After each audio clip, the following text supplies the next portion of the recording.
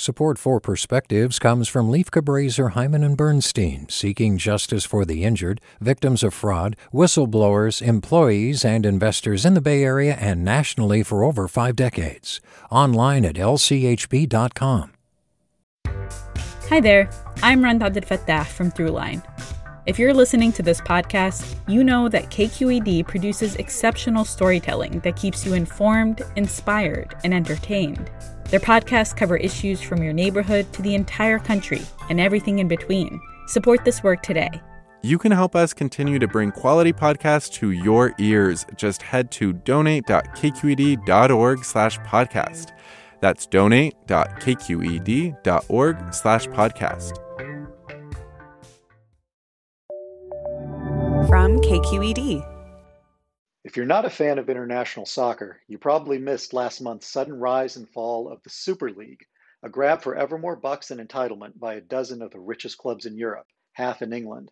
Conspirators included a Russian oligarch, an Emirati sheikh, and several billionaire Americans.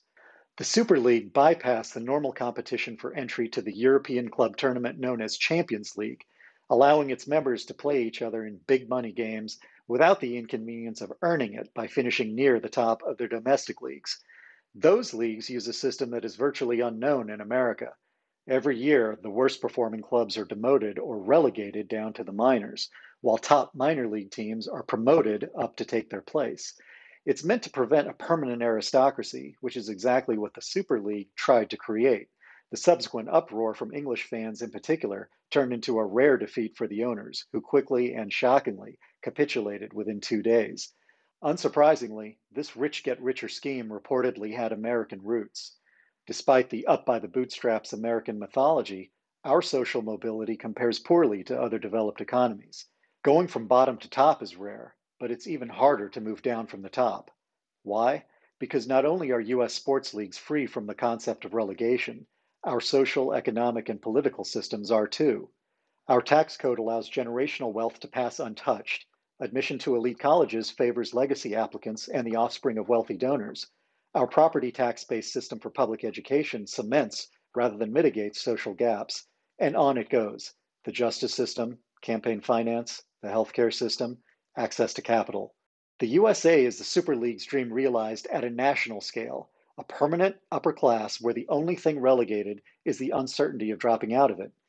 Who would have figured the home of Buckingham Palace would reject the Super League's royalism, while our rogue republic, alongside sheikhs and oligarchs, would be the very embodiment of it. With a perspective, I'm Ali Shah. Support for Perspectives comes from Leif Cabraser, Hyman and Bernstein, seeking justice for the injured, victims of fraud, whistleblowers, employees, and investors in the Bay Area and nationally for over 4 decades. Online at lchb.com. Support for Perspectives comes from Leif Cabraser, Hyman and Bernstein, seeking justice for the injured, victims of fraud, whistleblowers, employees, and investors in the Bay Area and nationally for over 5 decades. Online at lchb.com. Hey, it's Glenn Washington from Snap Judgment, and if you love what you're hearing, and I know you love what you're hearing, please consider becoming a KQED member. Get special access to cool events, behind-the-scenes footage, and so much more. Plus, you'll sleep better at night knowing you did your part for the community you depend upon. It's in you. Please be in it. Visit donate.kqed.org/podcasts to sign up now. That's podcast with an S. Thanks.